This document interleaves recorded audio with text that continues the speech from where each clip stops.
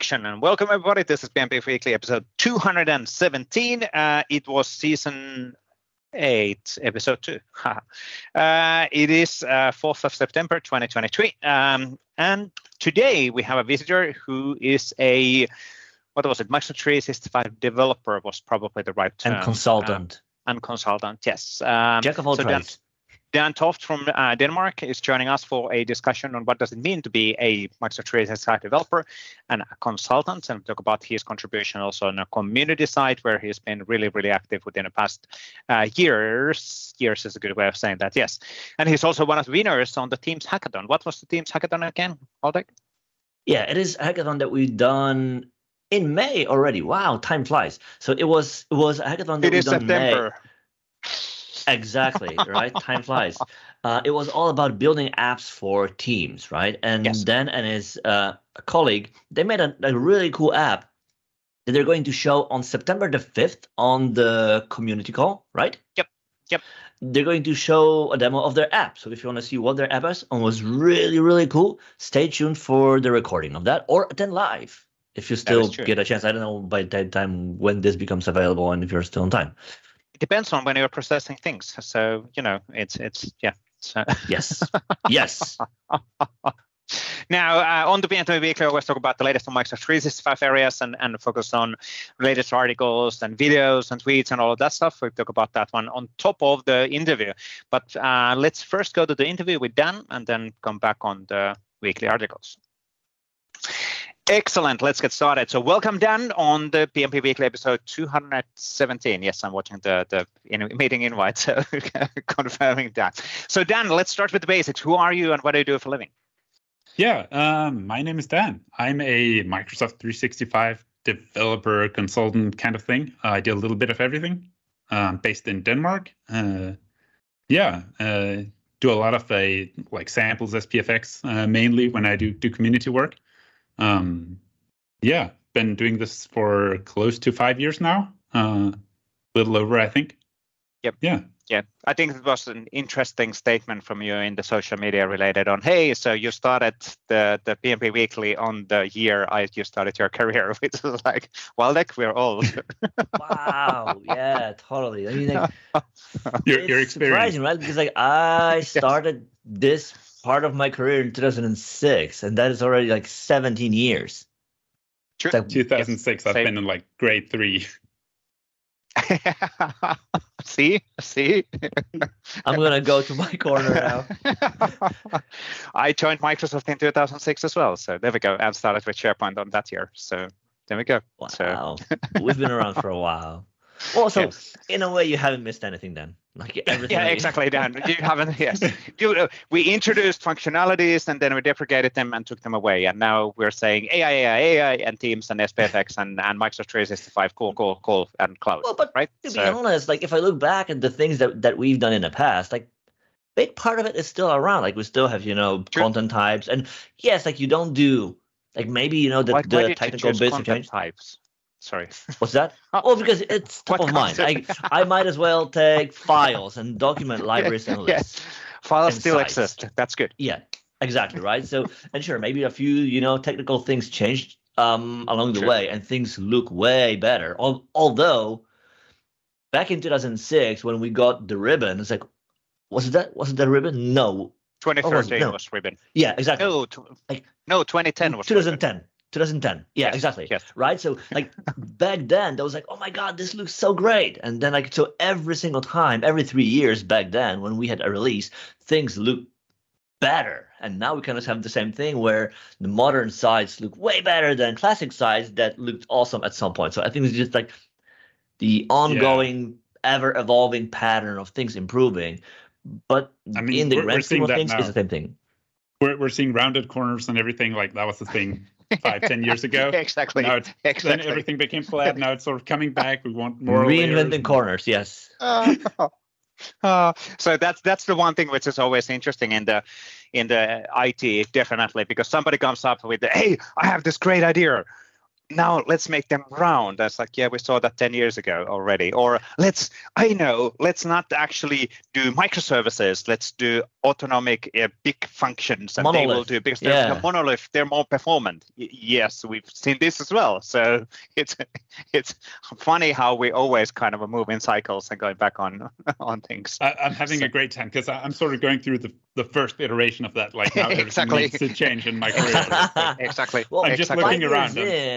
5 years in, I think you're now on the verge of the first change. And then if you wait five more years, you'll be back. Yes. And then you'll be like, I'm feeling myself getting more grumpy. Like, I'm like, no, I don't want to change. The thing we're doing is working. No, it's called experience. Yes. The grumpiness, the experience equals grumpiness level, right? So. Well, I think, it's an interesting thing, right? Because like things change, things evolve, and you will see, things pendulum swing like back and forth, and it takes like you need, like, it's easy to become disenchanted, sarcastic about it, but it's just like it's how things work. Like, things change. Things are never static. So it's just a part of how things work, and that's a part of working in the IT. Speaking of which, let's get back to you. You mentioned that you work on Microsoft 365 as a dev, and 365 is a big space. Which areas particularly you work with the most? So definitely mostly SharePoint. I did a lot of so back when I started 5 years ago, I started as an intern. Coming out, I did a degree in I guess it's computer science, but it's way shorter than like the university degree. It's a 2.5 years kind of thing where you just learn the fundamentals. Bachelor's of whatever. Well, it's not actually a bachelor's, but doesn't matter. It doesn't matter. Yeah, concise computer Nobody science has never asked the study papers, which I have, so no, it doesn't really matter. Exactly. Never showed them to anyone. Exactly. It was actually kind of funny because I had a student job where I was a first level IT supporter, and I swore I'd never want a job where I had to work with users again. True. And you became consultant. Yeah, exactly. And somehow that's where I got an internship. And did a lot of SPFX for like half a year as my internship. Back in the days of like version 1.6 or 1.7, quite a while ago. And that kind of stuck around. And then added on later a bunch of we're calling it back-end stuff. I guess it's more like just C# and .NET to do those things that we can't do in SPFX for whatever reason, whether that be permissions or something else. So generally in the SharePoint space, more and more moving towards Teams as well. Especially that now it's gotten so easy to do something in SPFX and bring it into Teams.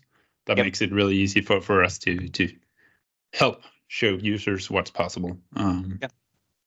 Absolutely. How does so how does the business look like? Obviously, we don't need to go to the numbers and all of the details and all of that, but is a corporate communication portal still a thing? I'm being a bit more intentionally sarcastic or pushy on the question, but is that a thing what people are asking? I think people are so like if we go to the broad intranet, I think it's still a thing. It's less of a thing. It's more of a link aggregator, really. That what we see people do. Some organizations, but I think because the space we're in a lot of like small to medium businesses. They're still of the like consensus that we don't need it because everybody knows what's going on. So we're doing a lot of like intranets that are just here are links to everything else that we've done. More so than a communication portal.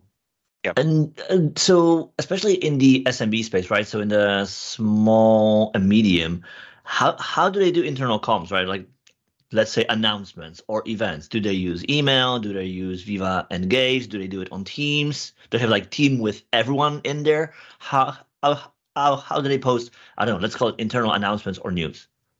So the like classic one is the Teams channel with everyone in it and just tagging the everyone thing and just sending messages that way. Yeah. Yes. And then I guess we have a lot of clients who actually still do SharePoint news, which works great because it's pretty fast to communicate something. And Yep. now we're soon getting the Outlook feature, which is actually kind of neat, and kind of at the same time, I'm on the verge where I'm going, well, shouldn't we try to bring people to the news and not push the news out into Outlook where they used to be? We're not actually seeing a lot of adoption on the Viva Connections thing yet. I think we're still, a lot of people are screaming for customizations, and I think I read somewhere that there's more to come. Not that I actually know what that will be, but we're hoping for more customizations that will make it more corporate, because that's a lot of the things we're hearing is, well, this looks good, but I want it to be mine. Correct. And all of that is in the pipeline. I've seen cool stuff, but I can't talk about it. So,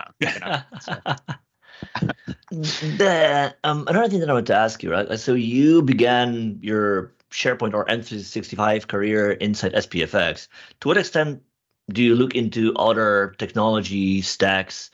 I don't know, let's say server-side node development or other web frameworks and React to kind of get a bigger, like, to what extent are you focusing specifically on SPFX, or do you also look at other technologies and kind of trying to put in perspective what we have in SPFX versus what you could use elsewhere? So certainly I do. Mostly on the side, I'll do React apps and like try and hosting a website with Node just to try it out, because it's one of those things where I guess I like to know what's going on behind the scenes. So when something isn't working, I don't stop at, okay, I got it working. I want to know what is actually going on. So I don't actually do server-side Node for any clients that I can think of. Whenever we do something server-side there, it's just .NET, most likely functions. If we need a website, then usually a React app. Actually, you can do there's a template in Visual Studio that works great, and we'll just spin up a React site hosted with .NET in the backend. Oh, interesting. So with that experience in mind, what is Dan's perspective on SPFX, on the state of SPFX? Is it modern? Is it up for renewal, refresh, changing the oil, you can be open refreshing break? Yeah, this is good. This is good. Yeah, no. So one of the things that actually keeps coming up is the fact that there's, and I guess internally there's a bunch of like legacy stuff that we're continuously moving forward. I remember seeing a while back that there were still some clients who had a SLA on SPFX working in Internet Explorer, therefore we couldn't update certain things. I'm assuming that's gone now. But we're certainly stop using Internet Explorer. What is Internet Explorer? Yes. That has, by the way, that has followed up since mid 90s. So. So I guess we're definitely seeing some places where we would like to see improvement as well. One of the things that comes up a lot is the build target is like ES5, I believe. So there's just so many nice things that we're missing out. Where every single time we're writing our own, find the first element that matches this or something with it. Yeah. And we can change those things, but then we're at our own risk. So certainly there's room for a SPFX version 2 at some point. And probably not called SPFX either. It seems like that name is getting dated by the minute. Because of the extended scopes, so that they can use SPFX to build for SharePoint, Viva, Teams, and Outlook and Office. Yeah.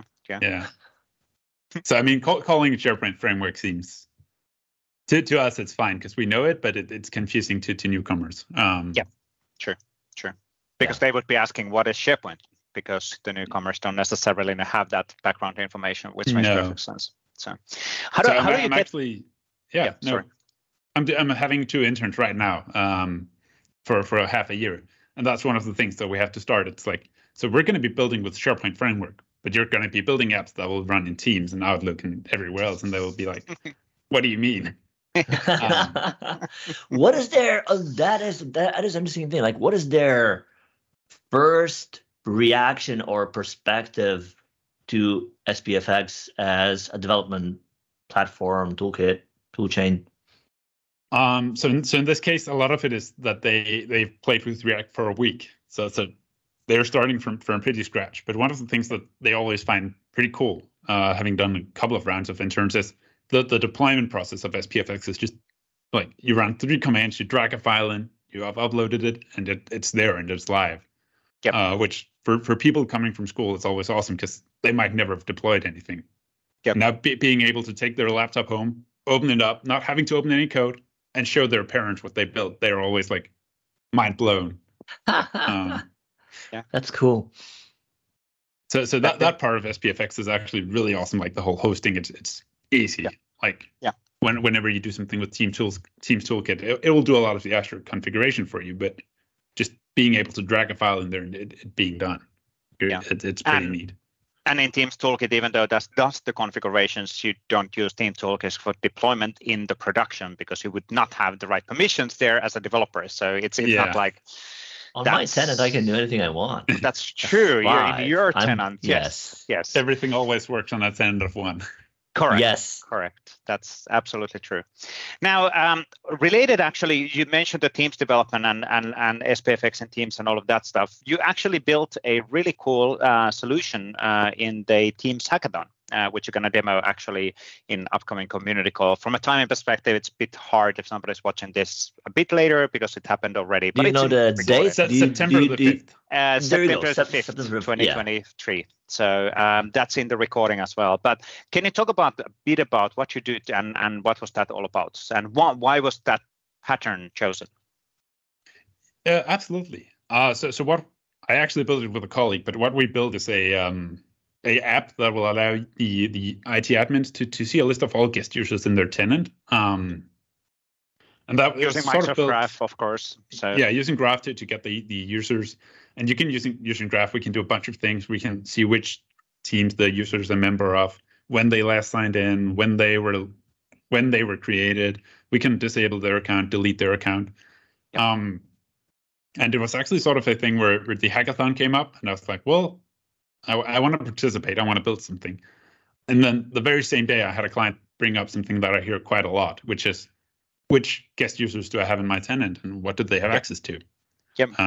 And I mean, there are a bunch of products on the market that will actually do that way better than what we built.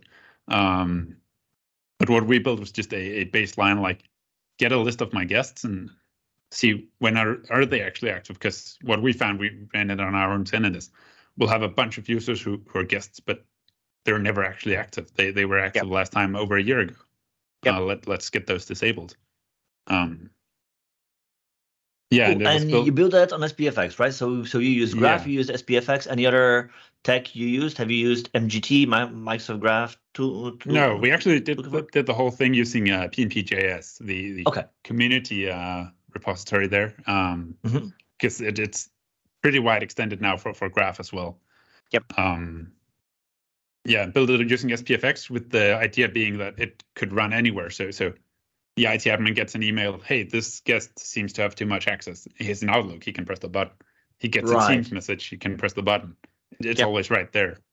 Yeah, that is really cool, yeah. Yeah, so bringing it to the context of where you are. Yep.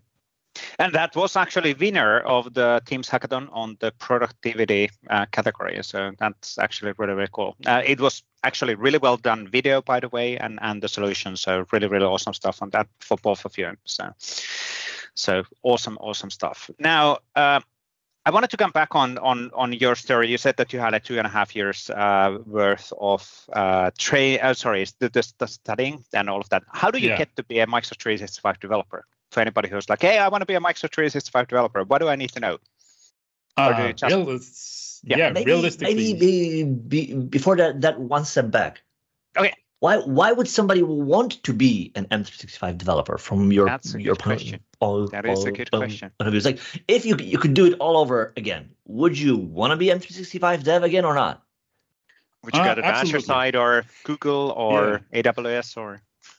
No, so what I actually think is, so for me, I didn't have any opinion coming out of school what I wanted to do. I just wound up here. But one of the things that I found that I really like, and I'm finding that I can share with a lot of new people, is the whole how good the extensibility already is.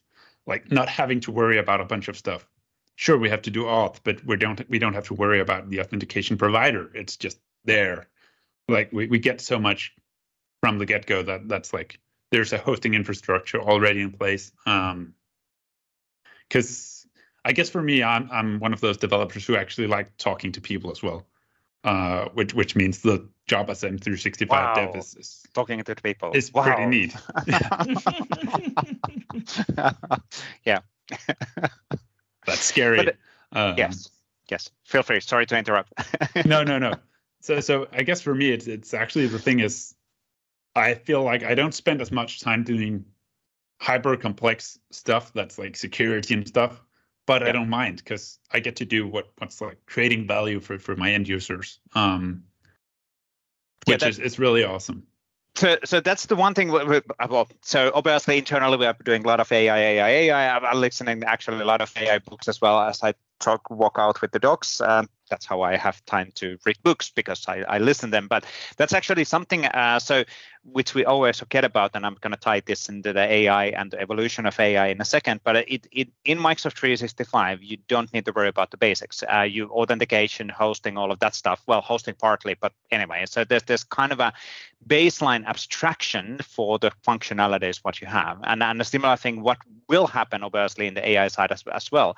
It's the increasing the abstraction layer so that the developers, in this case, developers for Microsoft 365, can focus on business functionalities and business problem solving, and of course the similar thing. I don't know why the AI came to my mind, but it's I'm thinking on my keynote, which is coming on next Saturday on the Collab Days of Finland. But it's the similar kind of a thing that it's not like end users within 5 years are going to go to ChatGPT or a UX and then start prompting. No, we're going to increase the abstraction layer. We're going to basically make the whole thing relevant, and it's there all the time, 24/7, like the authentication and baseline services in Microsoft 365.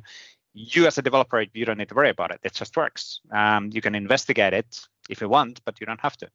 In theory, yes. In practice, we've been talking about, things like search-driven organizing content of that. 9 out of 10 people still put files in folders, hierarchical folders. So don't overestimate people's abilities to. No. But it's the ink. Well, So I have no idea how I'm now guiding this discussion in here. Back in 90s when I started my IT studies, and yes, we're a bit older, and I still remember when the internet came and I was like, oh my God, I'm not going to focus on internet stuff at all because it's too complicated and it's evolving too fast. So I want to focus on network layer. So because that's kind of a logical, it's kind of these are the rules and then this is how it works, which obviously isn't the case because evolution goes forward. But it's not, and at the time it was explicitly told that, well, internet is going to be in every single role within the internet in the world will use computers and internet and have access on things. And back in 1990s, everybody's like, no, that's nonsense. That's not going to happen. But when I think about it, even the let's say garbage collector drivers, they use computers to do routing and logistics and all of that stuff nowadays. So it's the abstraction and the technology comes to be part of this world in a much more efficient way. And I have no idea why I'm guiding this discussion to this direction. But we let you talk. This is your time, Vesa. Yes, exactly. But it's the abstraction layer. The same thing. Actually, funny enough, I remember vividly back in, and I don't know Walter can actually relate on this. At some point, Microsoft said, "Well, you should, whenever you do a website, you should do your SharePoint," which was actually like, that's not necessarily the smart thing to do. But that was also because SharePoint that takes care of the authentication and the baseline services and all of that. So it's kind of interesting. At least we move forward a bit from there. But it's still, of course, in Microsoft 365, if you're a partner and investing on it, there are baseline services which are taken care of for you. So absolutely, it's not. Yeah, sorry. Yeah, no, I think because you were on the abstraction thing about like for developers and stuff. I think actually GitHub Copilot might be a great example of that, where it's something, at least for me, I find it's actually increasing my productivity a lot. And especially I'm using the preview thing where you get the panel with the chat. And like you said, I'm not going to go to ChatGPT to write a prompt, but when the chat window is right there, I might actually ask it, what is this doing? Why is it not working the way I want it to? When it's there, it's present. Yeah, sorry. Well, what are the different things that you expect to be able to do with Copilot for Work, right? Because like we all know the external one, but it doesn't have any access to any of your work. So like you need to over prompt it. You need to bring everything to it. What do you hope? Because I don't like disregard whether you've got the access or not to it now. But what are you hoping to be able to, I don't know, accomplish more easily or be able to do in the future when you will be able to use it in your work? I'm gonna write some notes here. So I guess first of all, the consultant answer would have to be my emails. Okay. It being able to not only like summarize an email, because we all have that client who sends pages long emails every single time, but also just like help out with the answers might actually be nice. And I think I saw somebody give the example of you getting back from vacation and being like, hey, summarize my emails that come in the past week, and like, what's the most important? Where should I focus? That kind of stuff seems, which will increase your productivity, which will save your time, which is time is money, and therefore you can actually calculate the return of investment. Can you trust it though? That's the interesting thing. Not saying that you shouldn't be trusting the Copilot Microsoft 365, but as a Finn, at least, we're super realistic and we're always grounded on earth. And it's like, well, can I actually trust this? So it's going to be really interesting. Emails are right there. You can always go through them. Of course, yes.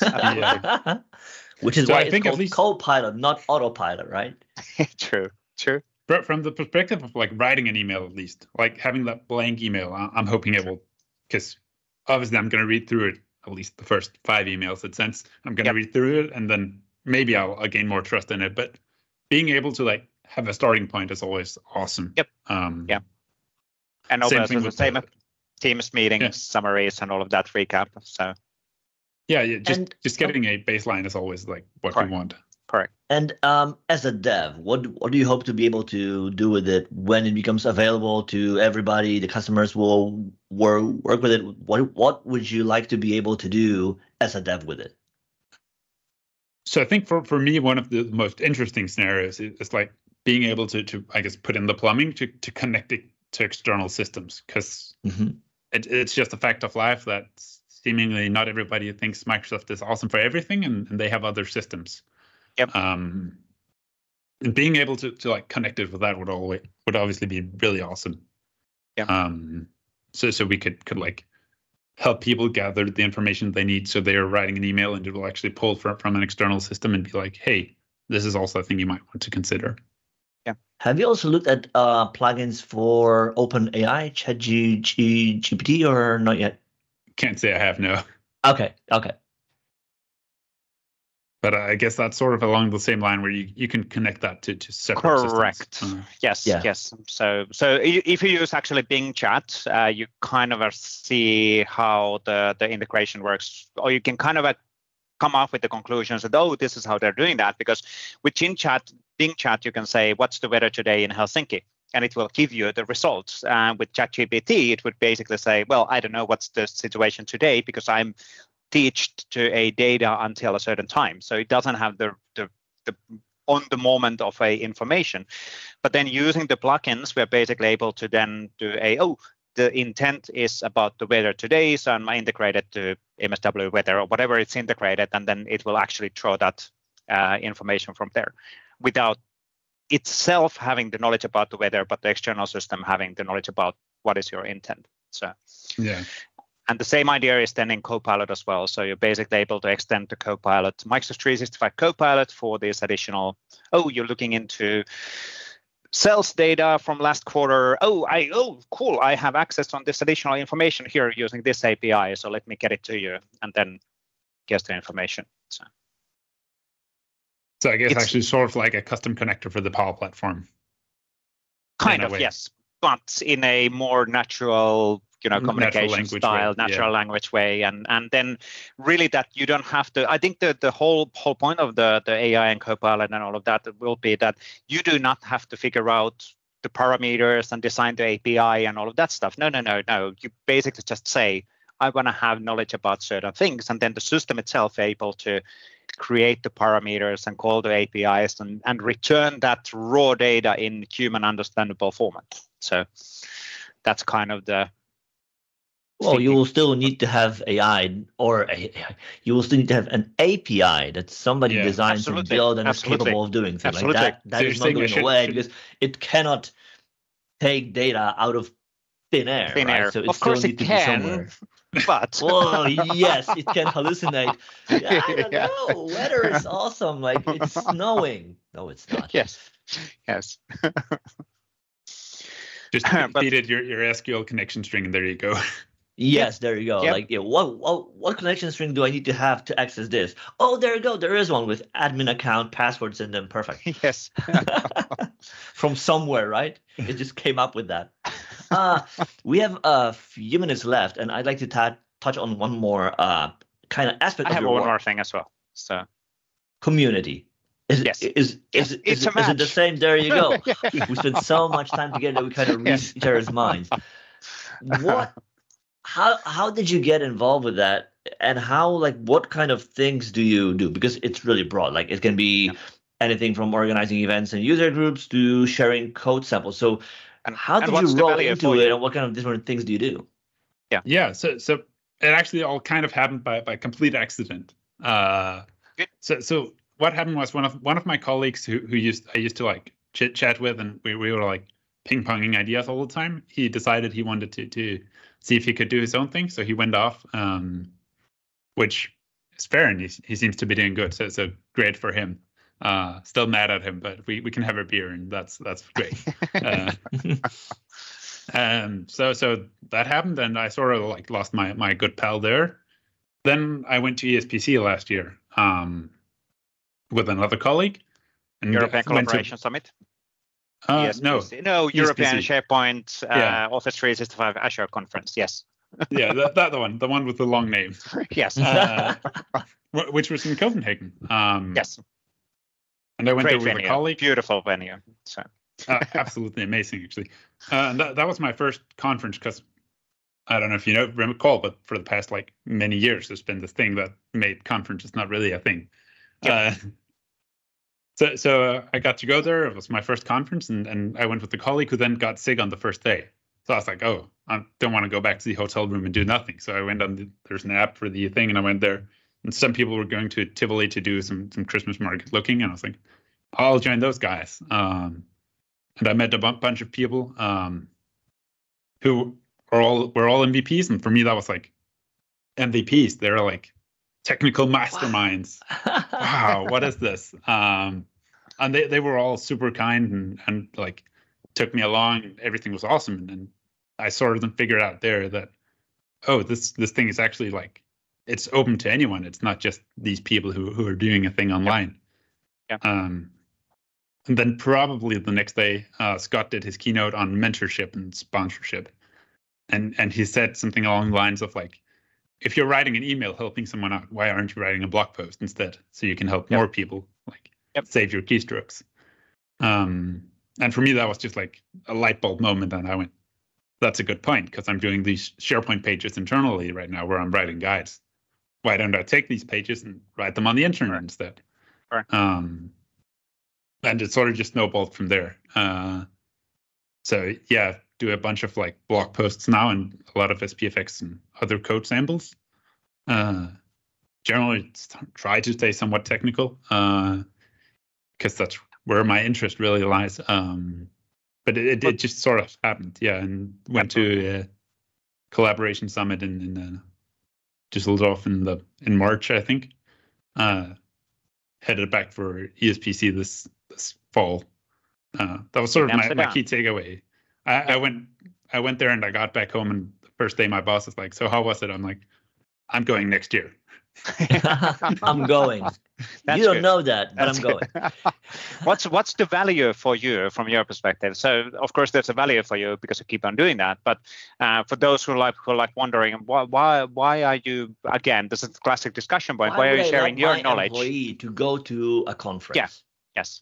Or let your employees to share their code and experience and PII or information what they have with others. So IP. So I guess bringing it back to the start of the history just before, like that colleague I sort of, I'll say lost. Like the community kind of gives me that same thing where I have somewhere to share my ideas and get feedback.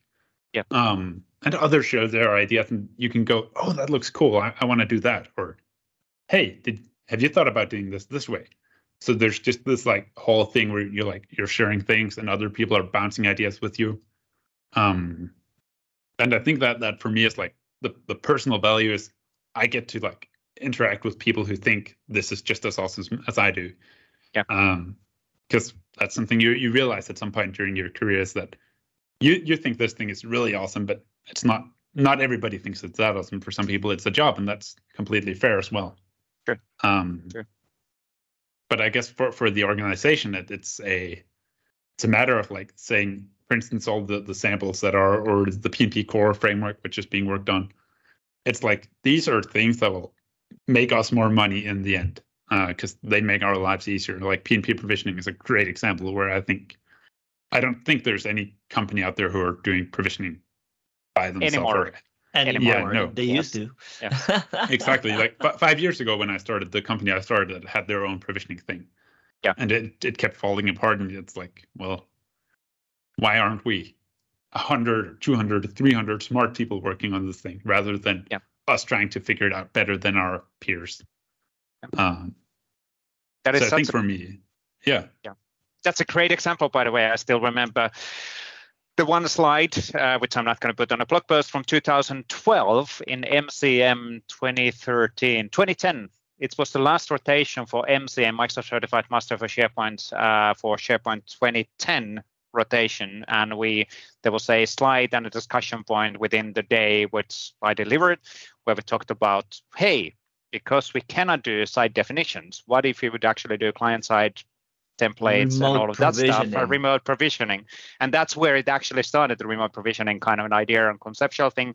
And then we wrote a proof of concept with one of the customers, and then it has evolved significantly after that. But it's interesting. One of these things, that's a great example of one of the community things which just exploded, and it increased, again, the abstraction level. So rather than every single partner and customer building and spending time on writing the same stuff all over again and again and again, let's build it once, and then everybody can focus on their own specialties and skills. So that has an interesting storyline. I still probably find the first version of the provisioning engine and how it was looking. It wasn't looking pretty, but it came on 10 floppies. Yes. You mean safe buttons? Yes. Yes. Back in the day, indeed. we would print with 3D print safe buttons. True. But yeah, that's a good example, and on the value of sharing for sure. And that makes every single company more efficient, which saves money, which, it's always a good thing. So yeah, so certainly, like, I guess the money perspective is there if you're looking for it. It is actually pretty obvious. Like, yeah, we're a bunch of people who are doing it, and it's helping us out. Like, why not use it? Yep. And then there's also the whole sharing IP, where correct. My argument would always be, we're not building spaceships. Like, it's not. None of what we're doing is that complicated that others couldn't figure it out too if they wanted to. Sure. They're public APIs. It's all documented. We're using exactly the same thing. Exactly. Of course, we're only using the public APIs. Yes, we only use the public APIs. Any other APIs? There's no other APIs. Do we There's have only any other public APIs? There are no other APIs. Good. Cool. That's actually really cool. Now, what's happening this week? Anything interesting on your side, Dan? Well, right now I was working on the presentation for a community call that I'm going to be doing tomorrow, which is then Tuesday this week. That's true. Thing. That's true. And I'm working on a upcoming sample where I'm doing what I do best, and I take a SharePoint feature that still hasn't been modernized, and I'm modernizing the version history of files. Yeah. Oh, that's cool. That's cool. Because it's one of those things where you right-click and you just see this really ugly this page. This page, and you see this thing. It's an interesting page to show users. It's one of those where you don't want to show that in a demo, but you kind of need to teach users that it's there. I think that's what I'm currently working on. And of course, customer projects as well, but we cannot deep dive on any of that stuff. Waldek, what's on your table? What's on my table? Yes, last week I spent some time on trying to build a connector I built a connector for Graph, right? And that's really cool because they allow you to bring your content to Microsoft 365 so that you can search across everything you own from a single place, right? And that's really cool. So I spent some time to build one on Node, and it's actually pretty cool thing. So I've got a few more things I learned along the way with how do you work with the Graph JavaScript SDK? How do you debug requests? How do you handle long-running operations on Graph? So I hope to be able to carve out some time to write about it and to share things that I wrote in the open. Because oftentimes it's I built this thing, it's cool, but I want to get it out there. And oftentimes, it's just I've got overfull plate, and it's all excuses. I know I've got overfull plate, and choose to do other things. I'm being honest here, not, no, I don't have time. No, I choose to spend my time in a different way. But in this case, I think it's really cool I think people don't really appreciate the connectors for the power that they have, and I think it will be really cool for folks to give them a try because they are not that hard to build. And it's really cool to be able to really try and use the search abilities that you've already got in M365 already and be able to search across everything you've got and not have to think in apps. Oh, for orders, I have to go there. And for that, I need to go there. And why not be able to search for everything from a single place? Makes perfect sense. I'm double checking my calendar. What am I doing tonight? And any new versions of SPFX? No, release candidate went live last week. We're looking into doing GA then within a week or two, which should be fine.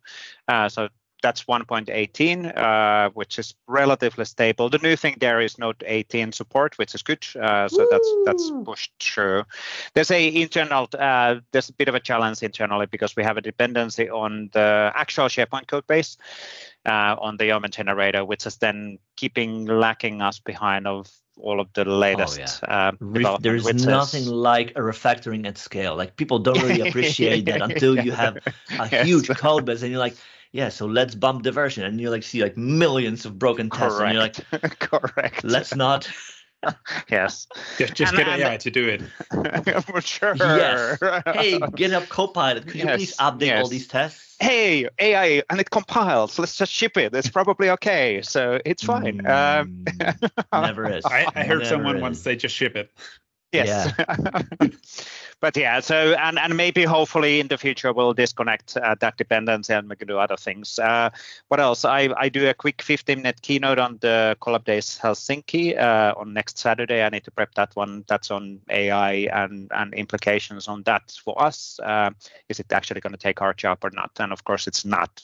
So it's going to help us to be more productive and efficient. That's really the key of the AI. I really don't think anybody should be worried about their job as such. And if they would be, they are in a wrong role. Well, definitely. What your job is. I mean, there were fair. Folks, Fair. back in the days, there were folks who would walk across the street with pea shooters and spit across your window to wake you up. Now we have alarm clocks. So exactly. It will take away some jobs. True, but then there are new jobs getting generated as well. Yes, so we're kind of to raise the bar. Yes, exactly. The abstraction layer again is moving, so we don't need to do the baseline jobs, and AI can take that. So, and if you think about, for example, the amount of people we are predicting how many developers we are predicting that we need to have to be able to keep up with an innovation.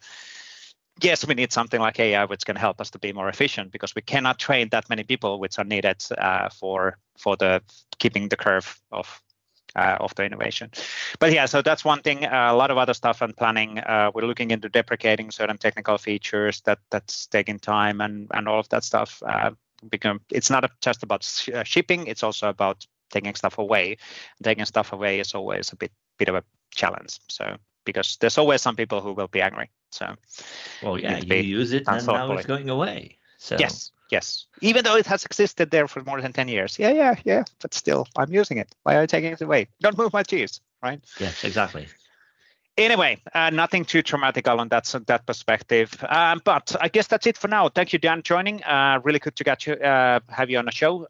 Good to catch up as well. And thank you for your active participation on the community, on the samples and all of that. And looking forward to the demo, which is happening today or tomorrow or in the past, but September the 5th. Sometime. Yes, September the 5th. Yes.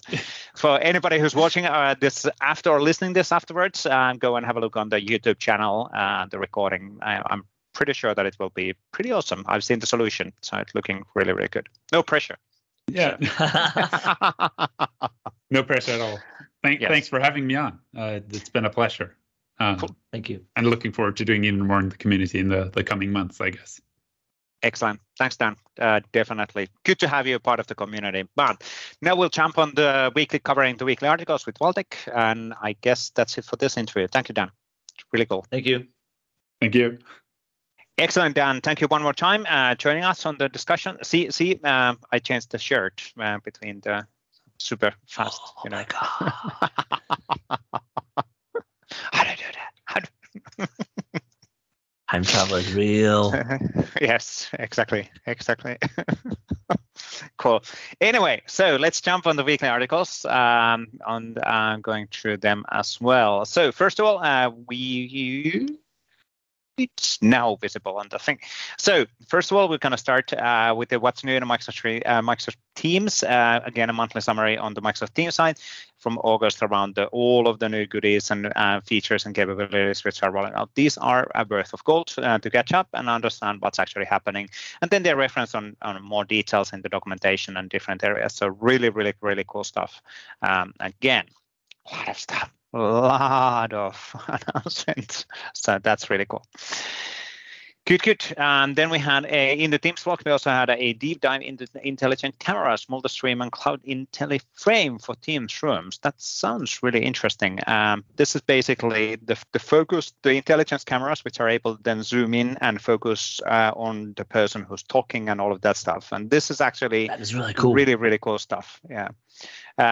We are seeing this at least in our team. It highly depends on the organization where people, even though they're sitting in Redmond in the meeting room, they're actually enabling their own laptop and cameras and basically saying that they are as an individual. So putting the remote persons and then the in-room persons on the same table, which is actually really cool. So helps a lot on setting the scene.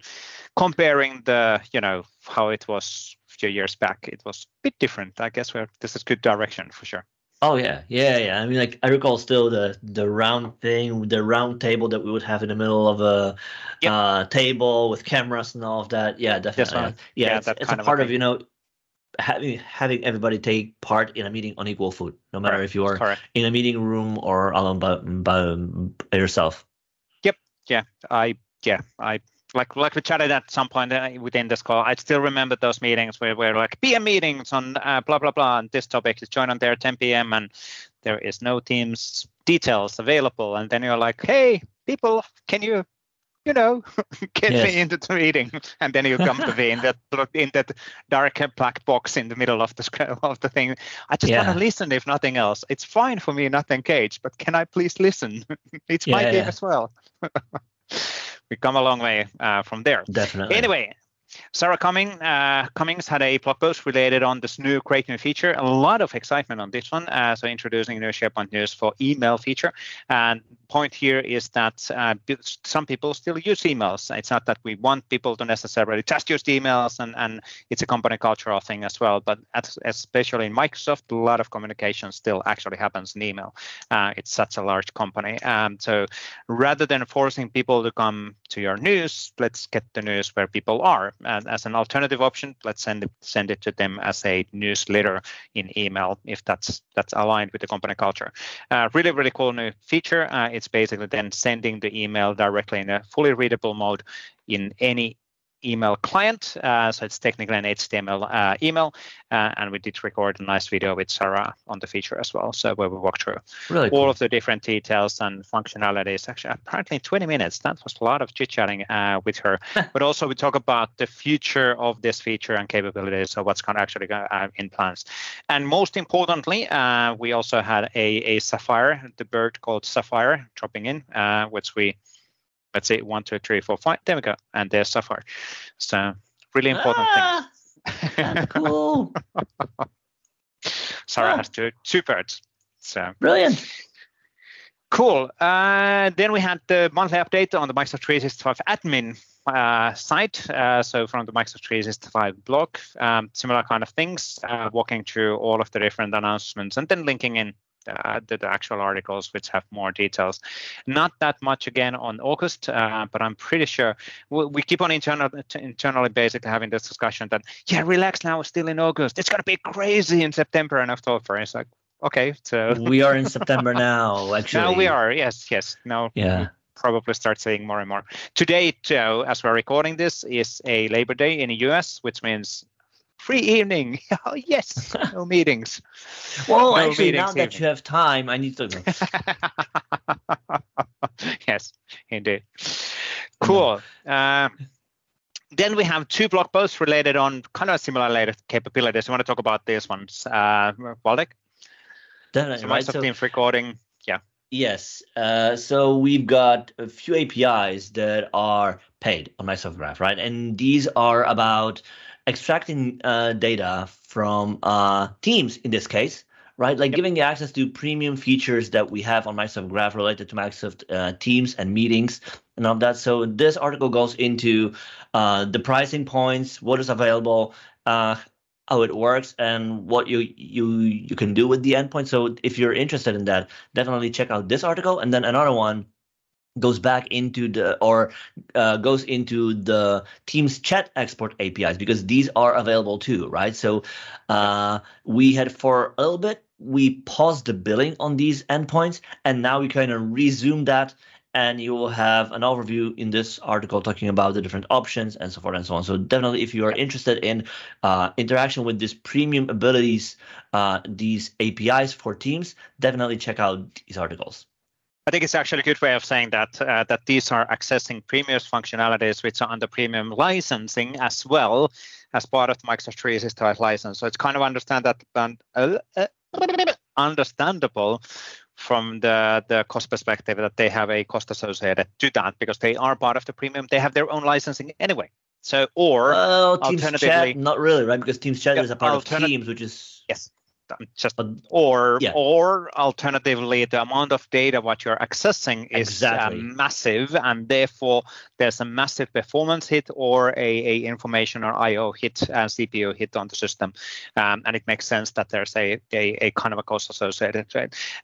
Just to reiterate, we're not looking into having Graph APIs by general. All of them has a cost, only a subset of things which are premium or addressing significant amount of data. So it's good to be aware of that kind of a thinking. Yes. So good. Then we had adaptive card-based loop components, which are now in preview. What does this mean? So these are components, like basically components that you might have seen, right? So a while back, we introduced the idea of loop components, which are in a way a widget, right? A widget that is always up to date, always showing the latest info. So you can share with somebody a widget, and if something will change, like imagine a support ticket or order, if that order will change, the widget will always show you up-to-date info as opposed to being a copy of it at the time where it was sent. So for sending things like, project update tickets, and so forth, it's a convenient way to always see the last info or latest info, right? And now there is a preview ability for you to build your own. So this is really a cool thing. If you are interested in this tech, interested in that ability, you will now be able to build the widgets by yourself. Yep, absolutely, really, really cool. Cool opportunities there for partner ecosystem and customers as well to come up to innovate and new options and things. Now this one is actually from Waldek, from you and Sebastian. So Microsoft Developer Proxy 0.11. Yes, correct. There's yet another month, yet another version of Microsoft 365 Developer Proxy, which is the easiest tool to help you build robust apps that connect to cloud APIs like Microsoft Graph, like SharePoint APIs, or any other API in the world, right? And in the version that we share, we improved a few things, right? So one is, like, when you call the Microsoft Graph, we want you to, when you can, include the select arguments to specify the data that you need. But not every endpoint allows that. So we made the guidance that we show more accurate. So showing only the warnings when endpoint that you call supports it and you haven't included it. But it came with a big price because Graph is a big API. So we looked for ways to optimize it, and we optimize it a lot. So now you will see the guidance work more efficiently, quickly, so that you can get feedback quicker and immediately go into optimizing your app. So this is really a great improvement. And then another cool thing that I wanted to also show is that with Proxy, you can do many things. You can check throttling, you can simulate rate limiting, you can simulate mocking, you can do many things, right? So we wanted to give you some examples of how you could use that for different things. So in the sample solution gallery, we made available some samples basically to give you ideas like, hey, you can use it for this, you can use it for that. So basically give you a starting point for the different things that you might want to use it for. So two things, check it out. And two, if you have ideas, if you use it for specific things, do let us know, submit it there too, so that others can benefit from it too. Absolutely, really cool. On the not related, but on the open source projects as well, CLI for Microsoft 365 6.11 is also out. This is doing a monthly release as well, right? Correct. So with CLI, and we've been doing monthly releases for CLI for Microsoft 365 for I think 5 years now, or 6 years.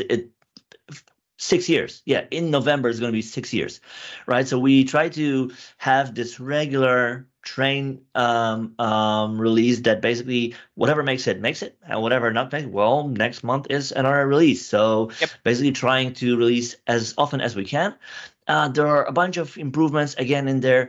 The biggest one is that at the end of the month, right, we are going to release V7. And that is kind of the liberty that we take once a year, where we clean things up, we optimize things, but it also means that we will break some things.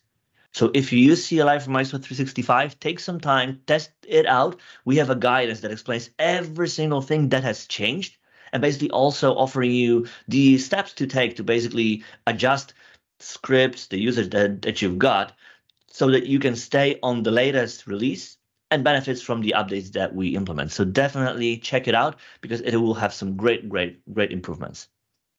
Absolutely. Then let's move on the list of things. Laura Kokkarinen had a blog post related on how to implement Azure DevOps pipelines for SPFX solution that use library components. Really useful again.